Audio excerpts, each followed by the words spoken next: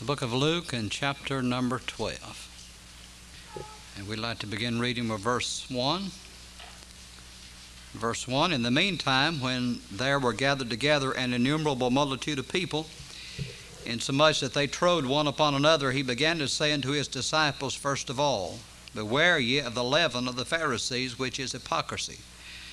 For there is nothing covered that shall not be revealed, neither hid that shall not be known. That's an awesome statement, isn't it? Nothing covered that shall not be revealed.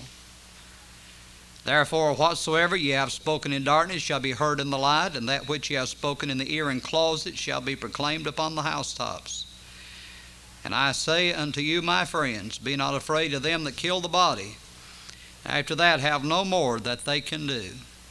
But I will forewarn you whom ye shall fear.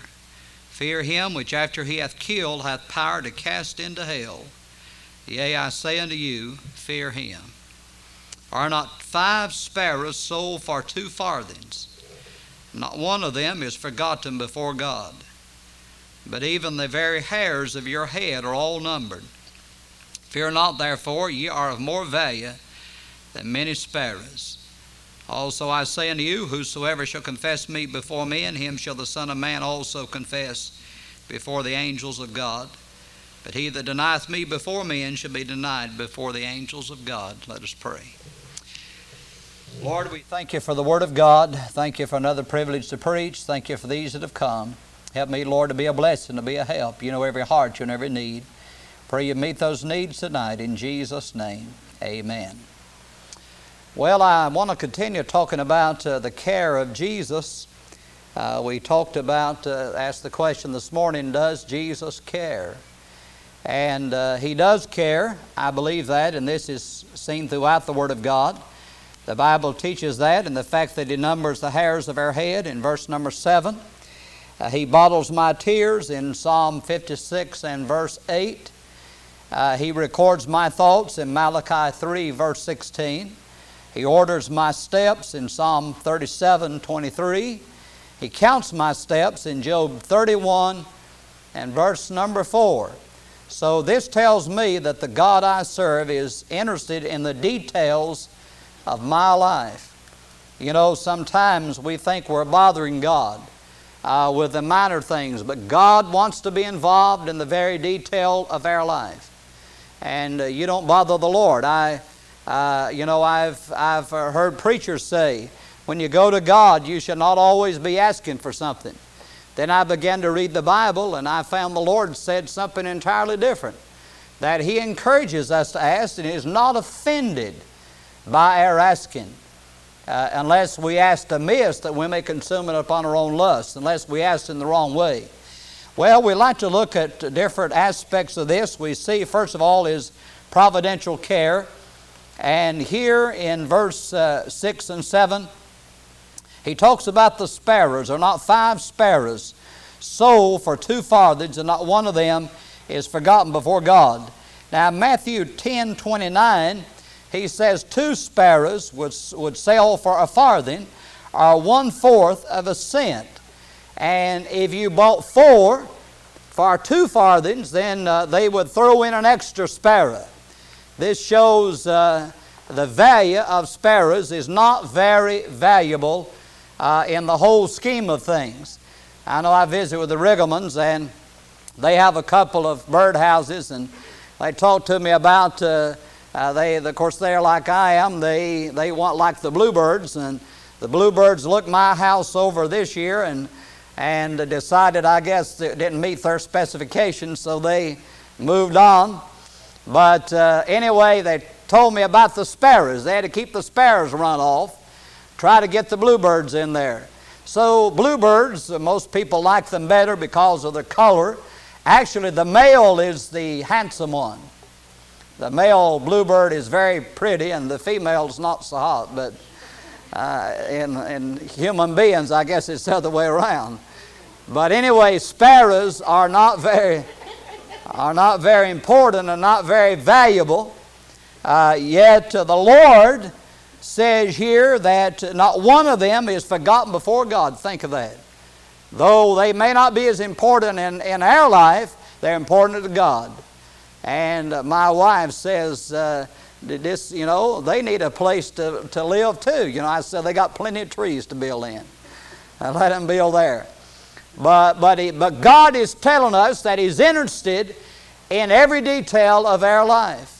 And He shows that because the sparrows were not valuable in that day, not too valuable today, but they're valuable to God and they serve a purpose. They say if it wasn't for the birds, we'd be eaten alive by insects. And sometimes I think we're eaten alive anyway.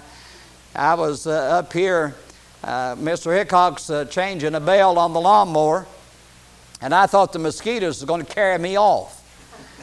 I'm telling you, it is rough. And so I thank God for the birds. I'm glad for the insects that they get rid of. And so here he goes on and he says, even the very hairs of your head are all numbered. Well, the Lord don't have as much trouble as He used to counting mine, but anyway, they're all numbered. God knows. If I ask anybody tonight how many hairs are on your head, there's not one person can tell me, because you don't know, but God knows. If you ask God, He could tell you. He knows when one falls out. He knows when the sparrow falls to the ground. He knows when a hair falls out of your head. He knows all about us. And notice He says, fear not, therefore you're of more value than many sparrows.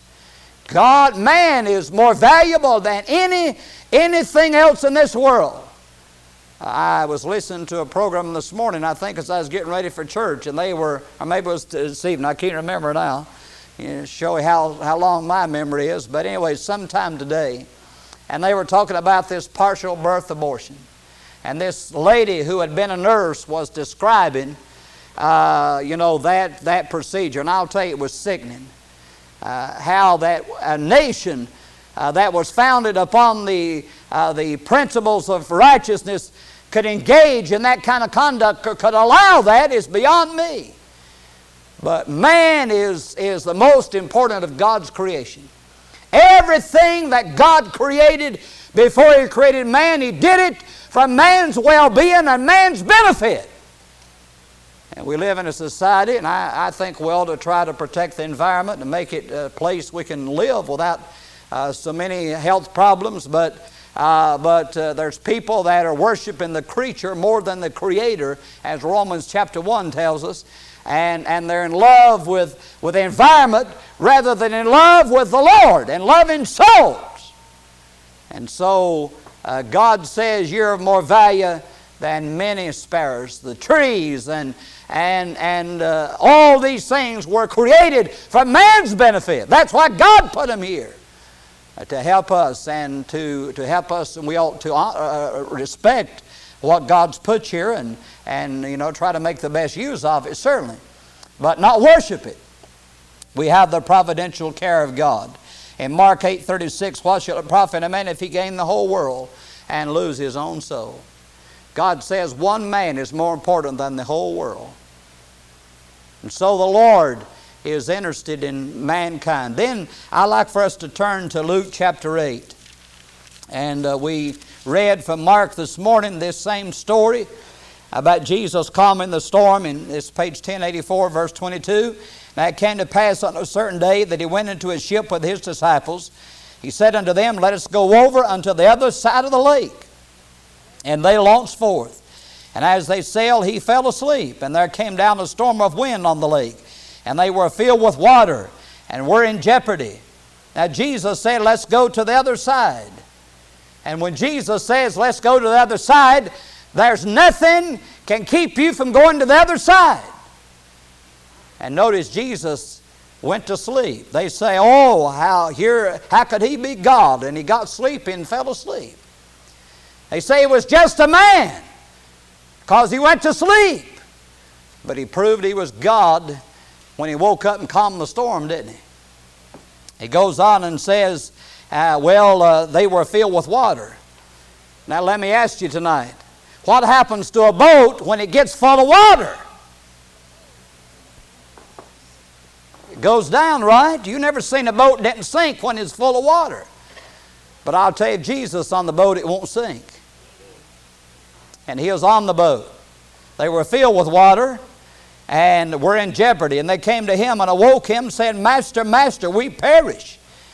And Mark says, they asked the question, carest thou not that we perish? Then he arose and rebuked the wind and the raging of the water. And they ceased, and there was a calm. He said unto them, Where is your faith? And they, being afraid, wondered, saying one to another, What manner of man is this, for he commandeth even the winds and water, and they obey him. What a man. Well, he was a God-man. I can't do that. Can you do that? Can you walk on the water? Can you calm the storm? Oh, but he can. He was more than man. He was God in the flesh. He was the God-man. He wasn't half God and half man. He was all man and all God. You say, that's impossible. Well, it's what the Bible teaches. We see His protecting care. And I'm glad the Lord protects us from the storms of life. God's promised to be there. And in the darkest night, and the occasion where He walked on the water was a different occasion. They were out there and Jesus wasn't with them. And they rowed and tried to get to land, but they couldn't. And when it looked hopeless, Jesus came walking on the water. And they thought they had seen a spirit. And what would you think? I think it was a ghost, wasn't you? I mean, it's not normal to see people walking on the water. I've never seen that. And they thought they had seen a spirit. And the Lord says, Be not afraid, it's I. And Peter said, Lord, if it's you, bid me come unto thee on the water. Now, Peter had more guts than I've got. He says, Come on, come. Peter stepped out of the boat and began to walk on the water. When he saw the storm, of course, he became afraid and started to sink. He didn't sink, he just began to sink. He had enough sense to say, Lord, save me! And the Lord rescued him. And what a great miracle that was. And there was another miracle in that story.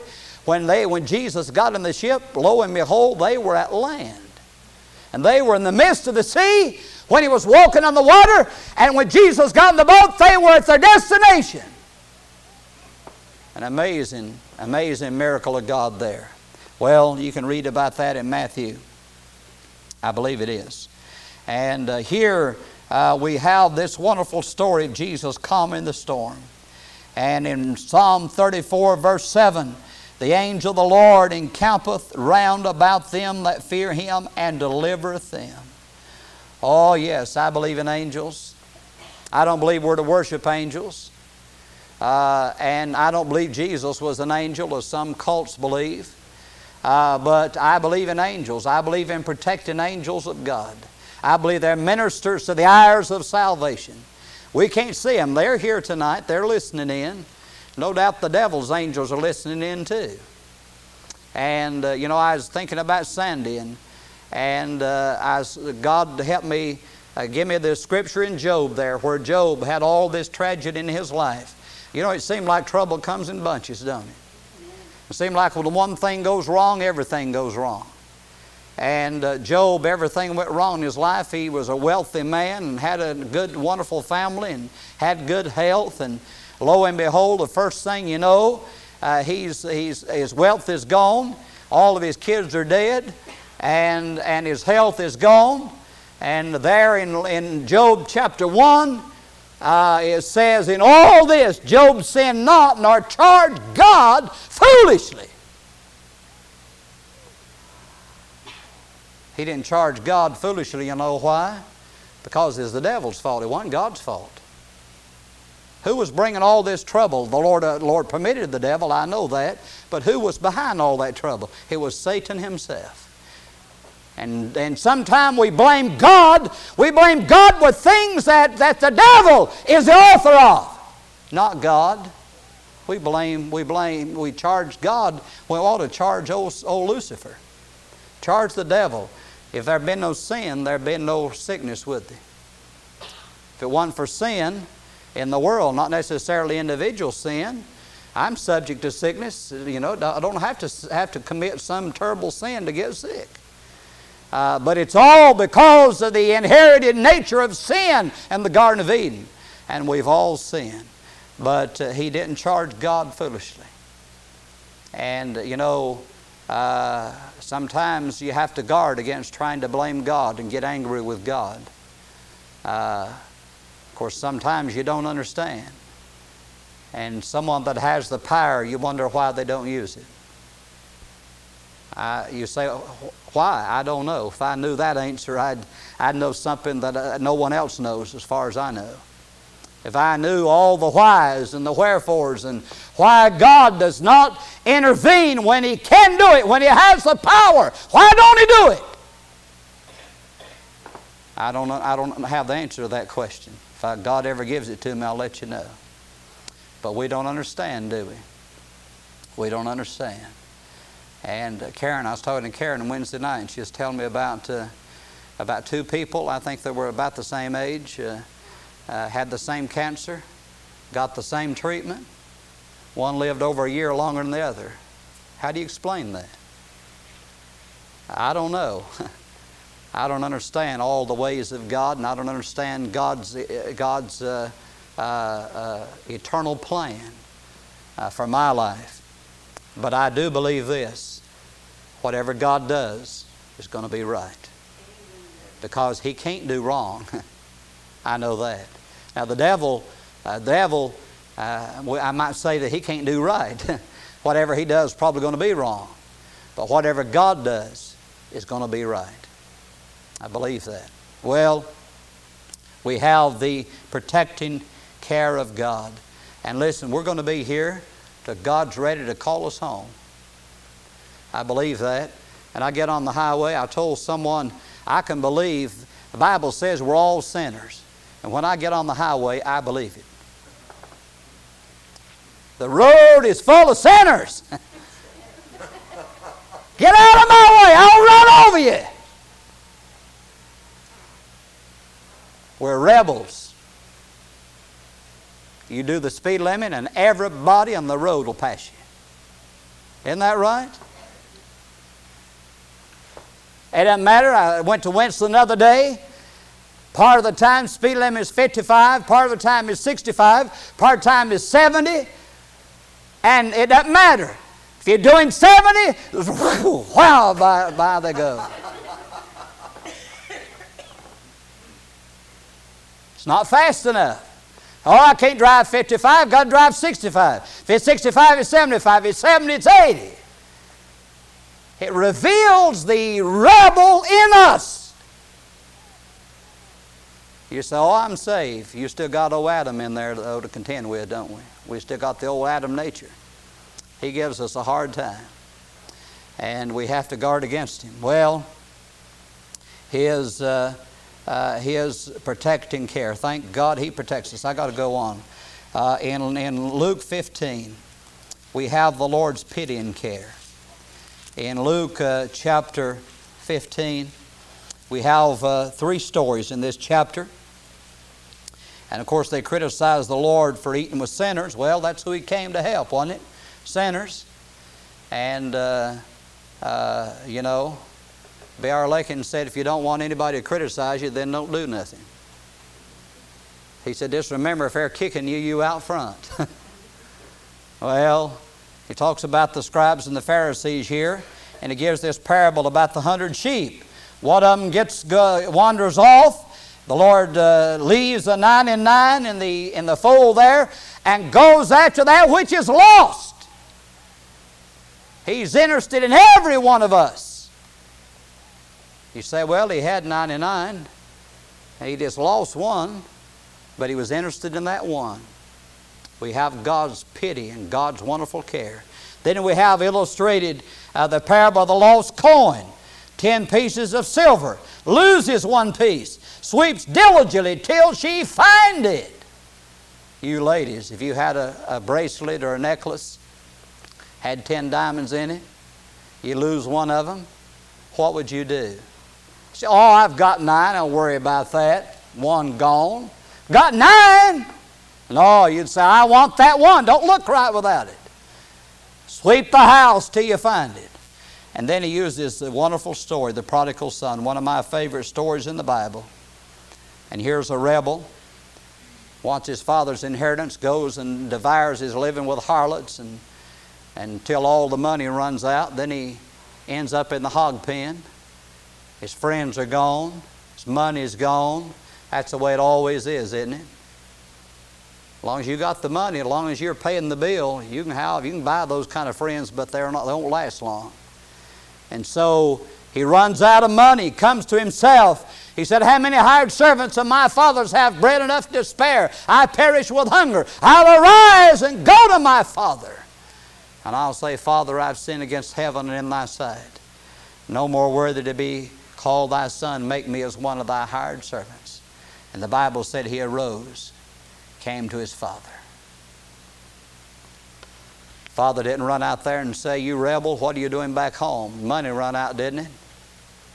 Told you what had happened, you good-for-nothing scoundrel. Don't you come back to Daddy begging, get away from here. Is that the way you reacted? No, the Bible says when the father saw him afar off, he run. His father saw him and had compassion and ran and fell on his neck and kissed him. And the son begins to confess and say, Father, I've sinned against heaven in thy sight. No more worthy to be called thy son. Make me as one of thy hired servants. He said, bring the best robe and put on him. Put a ring on his hands and shoes on his feet.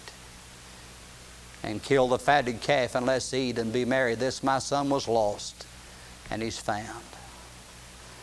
You want to find what God's like? There it is. What a wonderful Savior we have. What a wonderful God we have. When we mess up, if we'll honestly admit it and quit trying to make excuses for it and justify it and do everything in the world to excuse it, we come clean with God and say, Lord, I've made a mess of my life. God doesn't say, you get away from here. I've fooled with you before. I'm not fooling with you anymore. God doesn't do that. He says, welcome home, son. I welcome you back. You'll never find anybody like the Lord. You'll never find anybody with such pity and such care as our wonderful Lord Jesus Christ. He's a wonderful God. He's a wonderful Savior. He'll forgive you. I don't care what you've done. If you'll admit it and own up to it and confess it to God, He'll cleanse you and forgive you. You don't have to confess it to man. Unless you publicly sin against somebody, you ought to make it right with them then. But otherwise, we talk to God about it. Well, He's the one that forgives us, not people. And so we have His pitying care. And then finally, we have His providing care. And we'll go back to Luke chapter 12. Luke chapter 12, we have the providing care of Jesus. And verse 22, this follows the warning there against the parable of the rich fool who made provision for this life and none for the next. And verse 22, he said, take no thought for your life, what you shall eat, neither for your body, what you shall put on. Life is more than meat, the body is more than raiment. Consider the ravens, for they neither sow nor reap, which neither have storehouse nor barn, and God feedeth them. How much more are you better than the fowls? God said, I take care of the birds, I'll take care of you. Which of you, with taking thought, can add to his stature 1 cubit? Can you say, I want to be tall? I want to be a famous basketball player. I want to be 7 feet tall. That's already determined when you were conceived. You can't decide, I'm going to be taller just because you want to. The Lord's already determined that. And then He says, if you then be not able to do that thing which is least, why take ye thought for the rest? Consider the lilies, how they grow, they toil not, they spin not, and yet I say unto you that Solomon in all his glory was not arrayed like one of these. And then God so clothed the grass, which is today in the field, tomorrow is cast in the oven. How much more will He clothe you, O ye of little faith? Over and over, God rebukes us for our lack of faith. God honors faith, and faith honors God. But our faith many times is affected by the circumstances. But God's not limited by circumstances. Just like we read this morning in John 11 there, where Martha said to Jesus, Lord, if you'd have been here, my brother would not have died. But I know that even now, whatsoever thou wilt ask of God, He'll give it to you. He said, Lord, if you'd have been here, Lazarus wouldn't have died. You'd have healed him. But I know even now, even though he's dead, whatever you ask of God, He'll do it. What faith? That's what we need, isn't it? Faith is believing the promise of God. Saying, Lord, you promised it. You'll do it. I don't care what the circumstances may be. You made a promise. You don't break your word. And if God tells you something, He'll always do what He tells you to do. Sometimes we're presumptuous and we put words in God's mouth that God didn't say. But if God said something, He'll do it. If He said something in this book, He'll do what He said. I believe that. Well, he goes on and of course he talks about the flowers and how God cares for them. And there today, I know, I think it's hibiscus that Sandy got her a,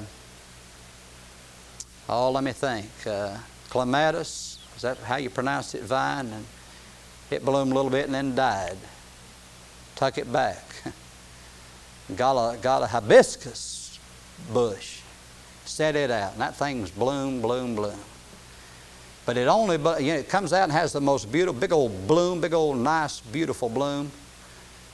And then the next day it's gone. One day, and then maybe another will come out. Just keeps producing pods, keeps producing blooms. Well, they're beautiful, but they don't last long. God says, I take care of the flowers. I'll take care of you. Is providing care. He goes on, and verse 29, seek not ye what ye shall eat or what ye shall drink, neither be of a doubtful mind. For all these things do the nations of the world seek after. Your Father knoweth that ye have need of these things. But rather seek ye the kingdom of God, and all these things shall be added unto you. Fear not, little flock, for it's your Father's good pleasure to give you the kingdom. Sell that you have, give alms, provide yourselves bags which wax not old, a treasure in the heavens that faileth not, where no thief approacheth, neither moth corrupteth. For where your treasure is, there will your heart be also.